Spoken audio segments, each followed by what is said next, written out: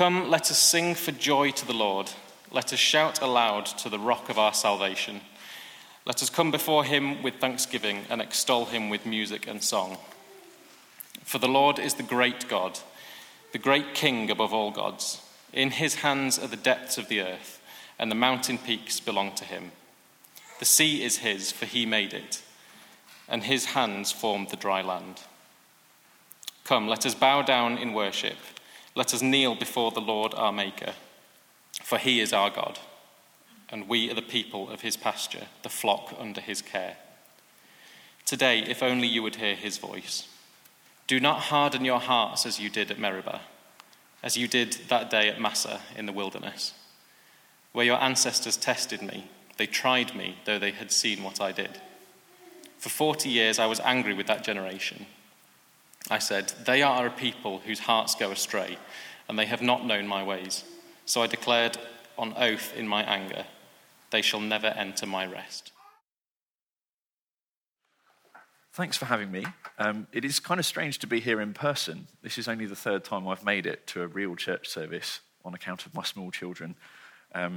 So pray for my wife, wrestling them at home on her own. I want to ask you, as we start, and thank you, Simon Rev, you've gone for reading for us. I want to ask you, who provides for you? Who meets your needs? Who or what do you trust to give you what you need for your life? And today we're celebrating Harvest. It's all about God's provision. When I was a kid, we'd come to church at Harvest with a tin of beans. And as was appropriate for my age, I carried the tin of beans up the middle and I left it at the front, while everyone else sang, we plough the fields and scatter. And I always thought that was a bit strange, because no one, so far as I was aware, at my church in London or in Maidstone had ever ploughed a field.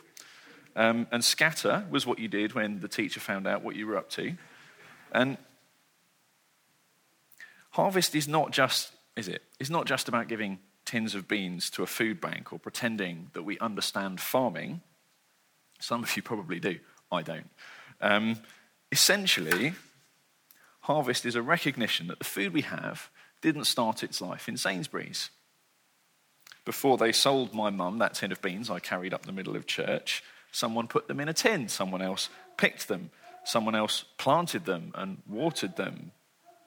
But God made the sunshine. God sent the rain. God made my beans grow. Harvest Festival is a recognition that we rely on God. We rely on God, and for more than just food. But let me ask you this morning, do you really believe that? I mean, do you believe it? Do you live like you believe it? Maybe you think it's true in your head, but is that what shapes how you live your life? Or do we think we're doing it ourselves? Maybe God is there, maybe he's not, but I've done all right. I've worked hard. That's why I have 2 cars. That's why I can afford an extension and I have a kitchen island. That's why my kids will have nice Christmas presents.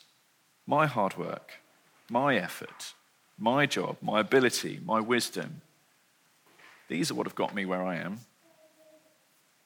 Or maybe you think if God is there and if God provides and you're not sure, I don't seem to be getting any. Where's mine? Why aren't you helping me, God? What am I going to tell the kids when we can't have Christmas like their friends can? If you provide, God, why do I feel so lost, so alone? You know, if I'm being honest, I'm not sure God does provide, you think. Or maybe you've got lots of food and lots of money, or not so much food and not so much money, but who cares? That hasn't provided what you need. What does all that money mean now that my mum has died, now that my brother is gone, now that my marriage has broken down, now that my parents are getting divorced? How can God possibly provide for me in that? Who cares if I have beans? Who cares if I have money? It doesn't feel like provision. Sure, maybe God makes beans grow, but what use are beans to me? Well, Psalm 95, which you should have in front of you, is an invitation to come and praise the God who is the great benefactor of the whole world, and who provides in creation. It is an invitation to come and worship the one who cares deeply for his people and who provides for them in salvation. And it is a warning that we can find this provision nowhere else. So have a look with me at the first 5 verses. It's an invitation to come and praise God who provides. He writes, "Come, let us sing for joy to the Lord. Let us shout aloud to the rock of our salvation. Let us come before him with thanksgiving and extol him with music and song. For the Lord is the great God, the great King above all gods. In his hand are the depths of the earth, and the mountain peaks belong to him. The sea is his, for he made it, and his hands formed the dry land." The psalmist, if we read the New Testament book of Hebrews, we discover it's King David. He invites us to come. His invitation is, let us sing. He says, let us sing, let us shout, let us come with thanksgiving and music and song. That's a bit awkward. I don't know if anyone has made King David aware of the latest government guidelines and regulations. Oops. And yes, of course, he means literally. It's an invitation to sing in real life. We should join with him in singing. And now I'm not suggesting that we should disregard government guidance. I don't know what you think, I think we should not sing together for a while to love our neighbour. But it's not like we could join King David in person anyway, is it? He's been dead for 3,000 years. But we can join with him praising God in spirit, even if we can't join with him in person. And we can join with him praising God, even if for a short while we can't sing together. You can sing in the shower, you can sing at home, you can sing in the car, you can sing, as it were, in your heart, can't you? And you can look forward to the day when you can sing together, here, in person, with that piano. But why? Come, let us do this, but why? Why would you want to praise God? And we don't always want to. For the Lord is the great God, the great King above all gods. David says the God of Israel is not like other gods, like these other nations have. He is the great King above all of those gods. There's only one like him. There's only one of whom you can say, in his hand are the depths of the earth, and the mountain peaks belong to him. Literally, that means everything down and everything up is in his hands. That's everything, in case you were unclear about that. Everything is his. Only he can truly be called God. He goes on, verse 5, the sea is his, for he made it, and his hands formed the dry land. If you like, everything wet and everything dry is his. Everything that was made at creation was formed by his hands. The extent and the extremity, the totality of the universe is the work of his hands.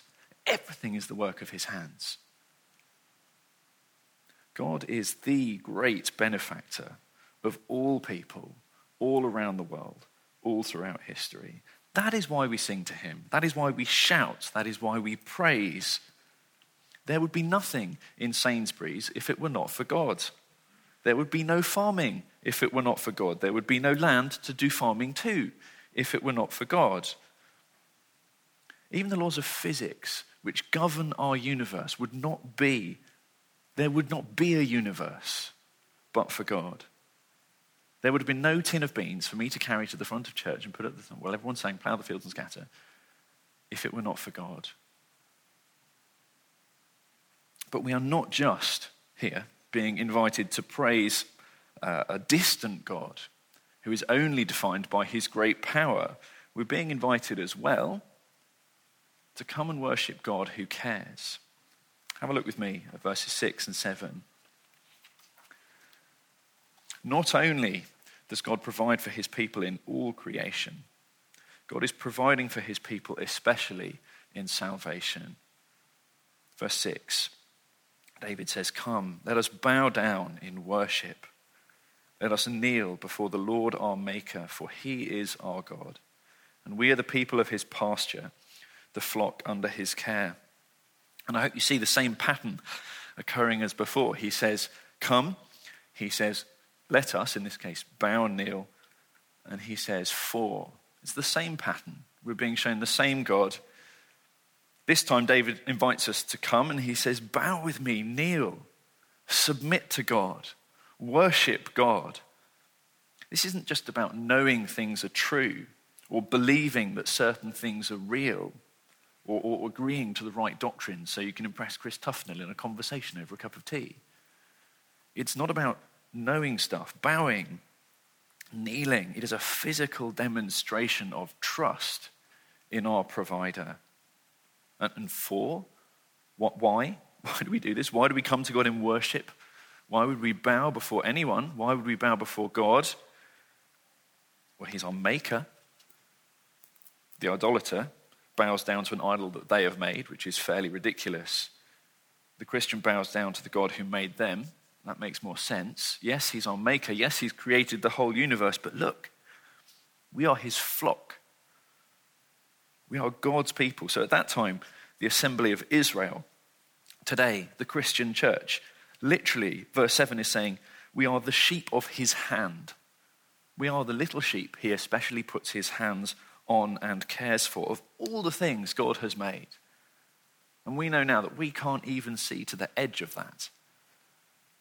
Of all the things God has made, the thing he particularly cares for, the thing he particularly loves, is his people. We praise God because he provides everything in creation.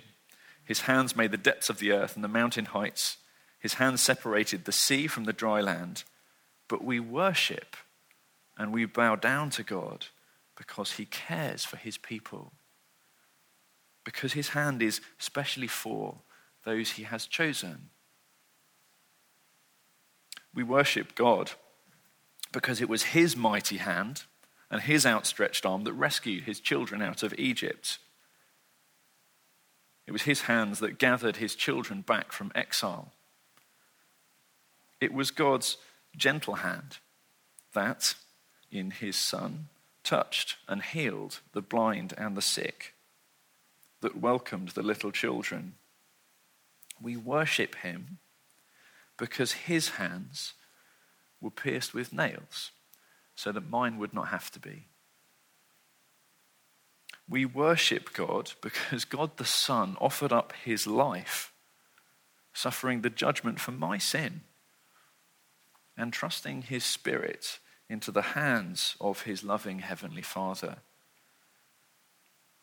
The God who provides for us in the creation of everything is the God who gently and tenderly cares for his fragile and broken people. The God who welcomes the wicked and the broken and the helpless. And he offers them salvation through the death of his Son.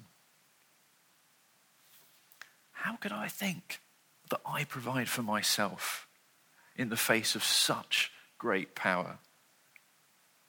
And how could I think that God doesn't care in the face of such love, such sacrifice?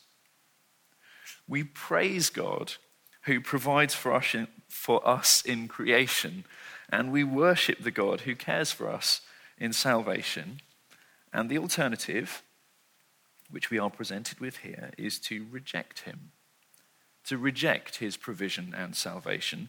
There is no fence to sit on. So please turn to verse 7. I say turn to verse 7, it's all on the same page, it's a short psalm. Have a look at verse 7. And this is a warning. David says, don't reject the God who judges. Today, if only you would hear his voice. Do not harden your hearts as you did at Meribah, as you did that day at Massah in the wilderness, where your ancestors tested me. They tried me, though they had seen what I did. For 40 years, I was angry with that generation. I said, they are a people whose hearts go astray, and they have not known my ways.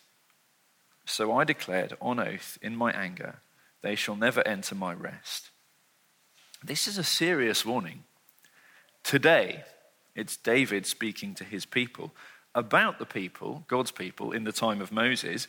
But these words are written down again and spoken to us again in the book of Hebrews, in the 1st century.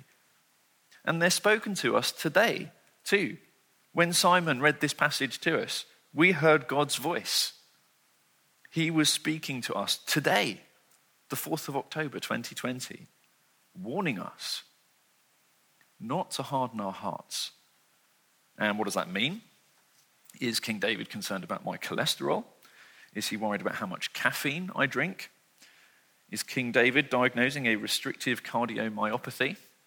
And no, I haven't a clue what that means, but I asked a medical friend, and apparently that's when your heart gets physically hard and it stops working and it's very bad.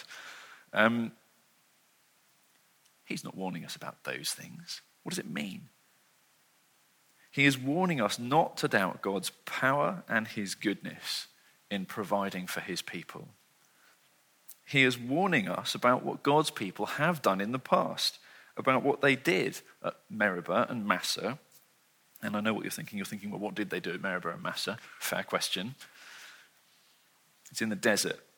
They've just been rescued, God's people, from Egypt, where they were slaves, with mighty miracles. God has crushed Egypt, the country that had enslaved his people. He sent these 10 terrifying plagues. He's led his people out with like pockets full of Egyptian gold.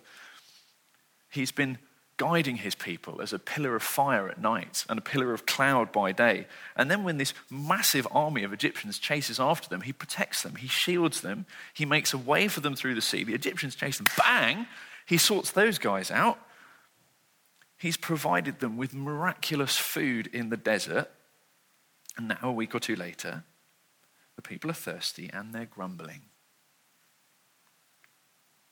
God speaks to Moses. This is Exodus 17, verses 6 and 7. He says to Moses, I will stand there before you by the rock at Horeb. Strike the rock and water will come out of it for all the people to drink. So Moses did this in the sight of the elders of Israel. And he called the place Massah and Meribah, because the Israelites quarreled and because they tested the Lord, saying, is the Lord among us or not? Does God really care? Can he really provide? I don't think so. At Meribah and Massah, they didn't trust God's provision. They were doubting his goodness. They were doubting his care for them. They did not think he could provide water. Is he strong enough? They did not think he wanted to provide water. Does he care about us? And as Psalm 95 verse 9 points out, this was though they had seen what God did. Those at Meribah and Massah had literally seen devastating miracles of judgment. The parting of the Red Sea, the vanquishing of God's enemies. They had been rescued from under that judgment themselves. They had been spared, many of them, by the blood of a lamb painted on wooden posts on their house. And yet they doubted that God would care for them in the desert. They doubted that God meant good for them. They hardened their hearts. They doubted God's ability and desire to save them. And so, verse 10, for 40 years, God says, I was angry with that generation. I said, they are a people whose hearts go astray. They have not known my ways. So I declared on oath in my anger, they shall never enter my rest. And those people did. They faced judgment. They spent 40 years wandering in the desert, and almost all of them died there, but for the one or two who had trusted God. And for them, that rest that they didn't enter was Canaan. But when the author to the Hebrews is speaking to Christians in the 1st century, and he quotes the whole thing basically, he's talking to people, and some of them would quite literally have seen Jesus dying on a cross. They would have seen the blood of the Lamb painted on the wooden posts of the cross. Many of them will have seen in real life with their own eyes Jesus risen from the dead. They have all the people he's writing to have heard the good news. They've believed the gospel message, and he calls on them in Hebrews. In the same words, he says, today, if you hear his voice, do not harden your hearts The author to the Hebrews is saying to the people he's writing to, you've seen God's salvation. You've actually seen it even more clearly than the Israelites did in the desert. But you're not home yet. You've not entered God's rest yet. The promise still stands. The chance still remains. And he says in Hebrews 3, see to it, brothers and sisters, that none of you has a sinful, unbelieving heart that turns away from the living God. But encourage one another daily, as long as it is called today, so that none of you may be hardened by sin's deceitfulness. We have come to share in Christ if indeed we hold our original conviction firmly to the very end. As has just been said, today if you hear his voice, do not harden your hearts. It was true in David's time. It was true in the time of the author to the Hebrews. And it is true today. Almost everyone in this room, I expect, has heard the gospel message.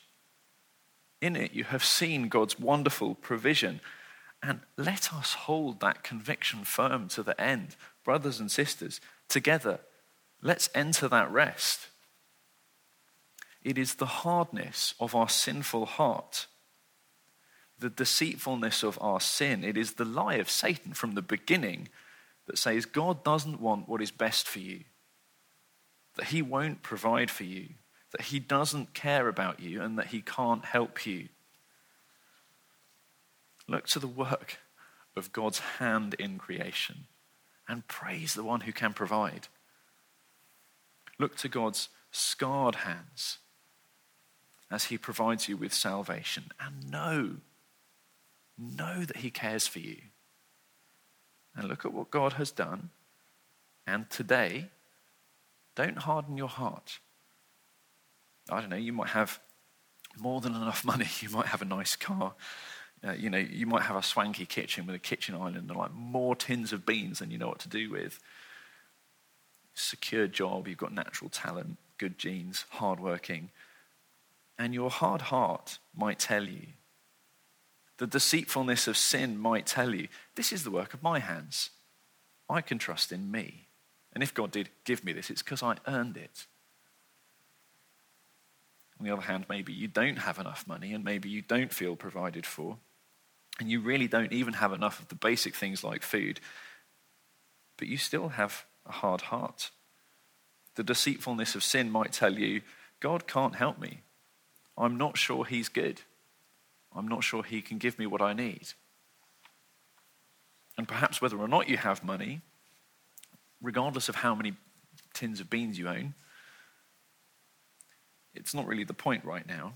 You look at what's happened in your life, what is gripping hold of you and squeezing, or you think about the people you've lost, their pain or their suffering. You look around you and you see people you care about very much, hurting very much. And your hard heart might tell you, the deceitfulness of sin might tell you, God doesn't care. If he cares, he would deal with it. He'd deal with it on my terms. If he loves me, this would never have happened the way it's happened. And Psalm 95 says, look to the work of God's hands in creation and praise the one who can provide. Look to God's scarred hands nailed to the cross as he provides you with salvation, and know that he cares. And look at what God has done. Listen to the gospel of the Lord Jesus, and today, don't harden your heart.